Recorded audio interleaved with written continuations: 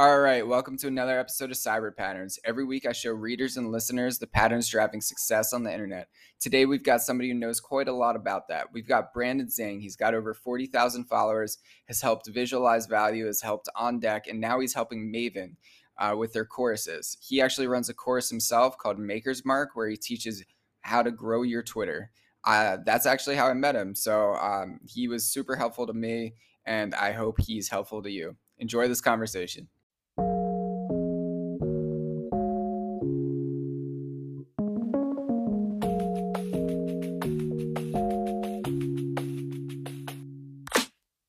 Yo. What's up, Jason? How you doing? Good, man. How about yourself? Pretty good, pretty good. Nice. Where are you at these days? I'm in San Francisco right now, in the Bay with the family, the South Bay, not the city. All right, cool. You coming back to New York, right? Yeah, I'll be back soon. I'm visiting in July for a bit, and then I'll be back like late August for most of the year. Good stuff, man. Good stuff. Well, it's good to hear from you. Good to hop on. Dude, let's chat Twitter. You took a little Twitter break. What's going on and what was the reasoning? Yeah, I think it was just like I needed some time to reset. I was busy with doing work on the side and just having a bunch of these projects going on. Thought at the time like it would be good to take some time from Twitter to rethink what I wanted to work on the side, and then how that would inform like some of the things I'd post on Twitter as well. But overall, just think, the content I was consuming on it felt pretty repetitive as well. I think that was like in part the algorithm, in part like the people I was following. Like it was kind of like people I wanted to, I kind of wanted to switch it up a bit as well. So just decided to take a break, have a nice fresh restart, go travel and stuff, and then come back to it. Very nice. And you're working full time at Maven now or part time? Yeah, full time, but just over the summer. I'll be going back to school in the fall, but Got you. So what are you doing at Maven? yeah, so it's a combination. I do a lot of stuff on the growth team, so figuring out how do we help instructors acquire students, and then also, as an instructor myself, like giving input and working with the product team on like, what are some things that would be valuable and make it easier for an instructor to run a course on the platform and manage, students, because at the end of the day, hosting a live course is a lot of work, and you're worried about a lot of things. You're constantly thinking, operationally, like, is this going right? And there's so many different things that you have to manage that, we're just trying to build out some of the things to make it a lot less stressful, a lot more streamlined, and just so the teachers and instructors can just focus on the teaching aspect. Got you. Yeah, when I think of like teaching a course, the biggest hurdle in my head is always selling the course. But not until now did I really think about, oh my God, wow, it must be a lot to actually like do it every day, have the Discord going, have all the chats and all that. It's a lot, right? Yeah, I think, and the thing is, after you do your first one, I think marketing becomes a little more natural, because then you see the actual like outcomes of people and you're like, damn, what I'm doing, like this actually works. And like, obviously you'll get feedback on things to make adjustment, but overall you're a lot more confident about, what you're trying to build and what you're trying to share. And then you've seen a couple of people come out of it, and you're not like, I'm not taking credit of what anyone is like doing, but like, in part they were, I guess like, at least they started out like from this program, right? Like, at least like the base case is like this program gave them some sort of inspiration or accountability to go out and do it. You can take parts of like, maybe you've helped them a bit with content, helped them a bit with, some of the tactics and frameworks and things like that. But then in the day, it's just like getting them started. And then once you see that outcome pay out, you feel a bit more comfortable sharing and marketing about what the program is. Yeah, 100%. So when you're giving advice to other creators and course makers, what are some of the tips that you give? I think like, coming to that point, it's like focus on the outcome. Like if you're teaching something, like, be realistic about what type of outcomes your students want. But also like, don't be like, I think this is pretty common advice for anyone creating, but like, don't wait for perfection or like until you feel like really comfortable about a topic. Like just using myself in audit as an example, like when we first started, like we were just talking about this because it was coming up to like a year now where we've been teaching Maker's Mark, but we were talking about it when we started and we were looking back at some of our brainstorming docs, like our we initially thought our target audience would really be like students like us. We thought like, hey, maybe they'd resonate with our story and they would want to take a program to like have similar outcomes as us. We quickly realized like students didn't care about like what we were doing, and like but a lot of founders and stuff did. Like they were curious about how we got started. So yeah, my advice would mainly be just get started. You learn a lot along the way, and that's like where you have the most fun and in trying to figure everything out. Got you. That's super interesting. Are there any, I guess the word micro communities or any communities that you see definitely flourishing on Maven or just in your experiences? Yeah, I think obviously crypto has been pretty big in terms of like a lot of people doing stuff around Web3 education, which I think is really important, right? It's such an early space as well. And there's a lot of need for different talent to be onboarded into the space, both technical and in terms of like more general skill sets. I think something else as well has just been in general, like different functions of startups, like that has been really, popular. We have people teaching about like sales leadership, right? We have as well. Ariel Jackson, she teaches about like startup brand strategy. So a lot of these like early startup functions, like you're bringing a lot of employees that have to do a lot of different things. So being able to send them to do one of these programs and come out of it up leveled and in one aspect gives them a lot more confidence, right, to go ahead and execute on that. Yeah. So speaking of courses, you worked for Jack and Visualize Value. I mean, that man, like I didn't work for him, but that man has helped me so much. Just permissionless apprentice. I didn't even buy the course, but just the ideas, like and everything, like all the free value that he puts out there, like has taught me so much. And I've been meaning to buy one of them. But what did you learn from Jack Butcher, and how has Visualize Value helped you?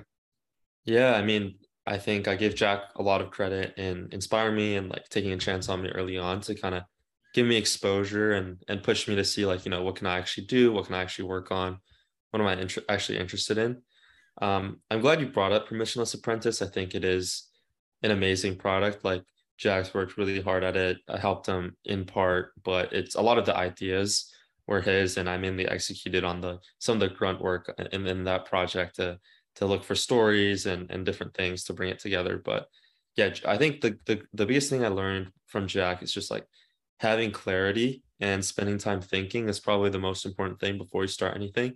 I would say like before I got to see him operate, I was very much just tried to didn't really value the process of planning.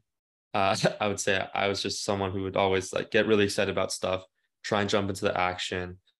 But from working with him and just how methodical he is, like he's done a bunch of successful product launches, like knows how like to create like this sort of branding around himself, but also like different things that he teaches. I think it's just like he's super methodical about everything, and he's trying to think really carefully about like, how do different things affect his business, what makes sense with his business. So just yeah, like I think it obviously comes across in his images and how he's able to break down really complex ideas.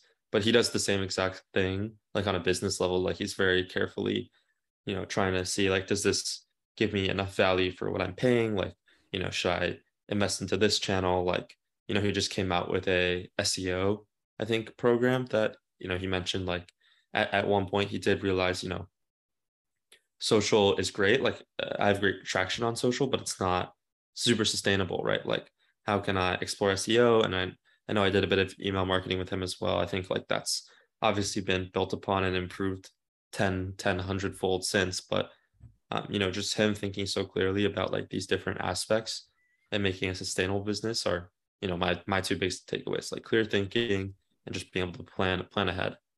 Facts. I still am not great with the planning when it comes to product launches and Yeah. stuff like that. It's a challenge. Something I love about the weekly essays is I can just kind of write and put them out there. But when it comes to like I'm working on longer form projects right now, a book and collection of essays kind of thing. And when it comes to planning that, what's kind of your process or Jack's process? Like how many months are you thinking out? How do you break that down? how do you think about that kind of stuff? Yeah, I think one thing first, I just like to clarify, like I think like Jack still like when he gets excited about it, yeah, he definitely like still goes into it, but I think he's able to rein it in before he hits launch, right? I think a lot of people like that's where they fall. They really just want to see feedback on it. They really just want to hit launch and they'll be like, oh, I'll iterate afterwards. But Jack's like pretty, um, patient and that's something that I would call out. I would say in terms of process, I think like working at startups now, like the biggest thing is just thinking. I think thinking quarters has really helped me. Like, I think if you break it down to too much more of a micro than that, it just gets in the way of almost executing from the day to day, like doing your tasks daily. Yeah, I think like quarters are a good checkpoint for everything to like see how different projects I planned are going and things like that. I'd say setting quarterly goals for yourself are probably the biggest thing. Um, yeah. Got you. So you're heading back to college. You're a history major, if I remember correctly. Mhm. Do you know what courses you're taking this year, and what's your focus with history?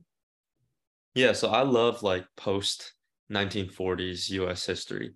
So kind of modern US history, both kind of abroad, but also domestically. I think there's been, a lot of fascinating kind of changes in terms of like our intellectual history, obviously and that's, informed our politics. So um, kind of that sphere. And I think like looking at that specifically has been really insightful to, connect what's currently going on in a lot of aspects, like, where, a lot of people like to say like, oh, okay, certain events today have their things rooted in X event and like, they could call to like four or five different things, but being able to try and parse out and create your own idea of like, and not maybe not like trying to share it to everyone in the world, but like within your own head, trying to think through like, this is what I think is the current fall of events or like how different things played out.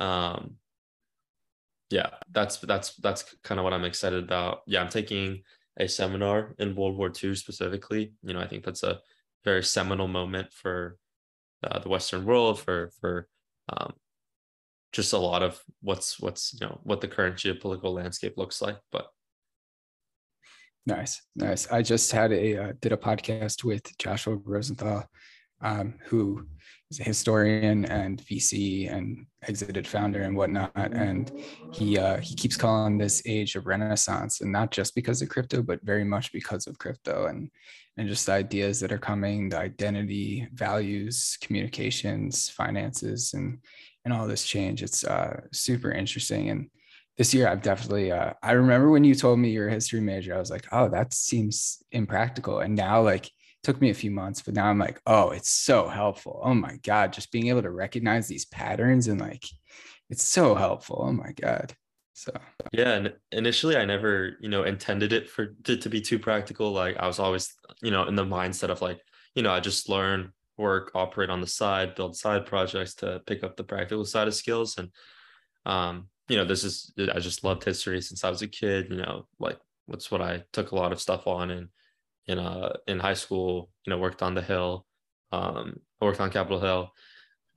But now, yeah, like you said, there's a lot of similar aspects. And, I think especially the writing and thinking aspect of it and being able to try and track a bunch of different things and pull in a bunch of different sources has been pretty helpful to, like you said, understand the changing landscape, how everything is shaping up. fair. Are there any books you're currently reading? Specifically in this area. Any area, really? Yeah, I think one I'm rereading. I think I recently tweeted about as well is Recession Proof Graduate. Super short book. It's kind of like an extension almost of like Jack's like permissionless apprentice concept. It's about kind of like doing free work. It's about like, how do you I think it was written a while in the during the financial crisis, like from someone who was graduating in their time, talking about their experience in the job hunt when their friends, were struggling. What were some things that they pivoted and did instead and was able to find their dream um, kind of book. A specific book like kind of around history or geopolitics. I think one thing I would really recommend is let me find the specific name, but it's pretty much the premise of the book.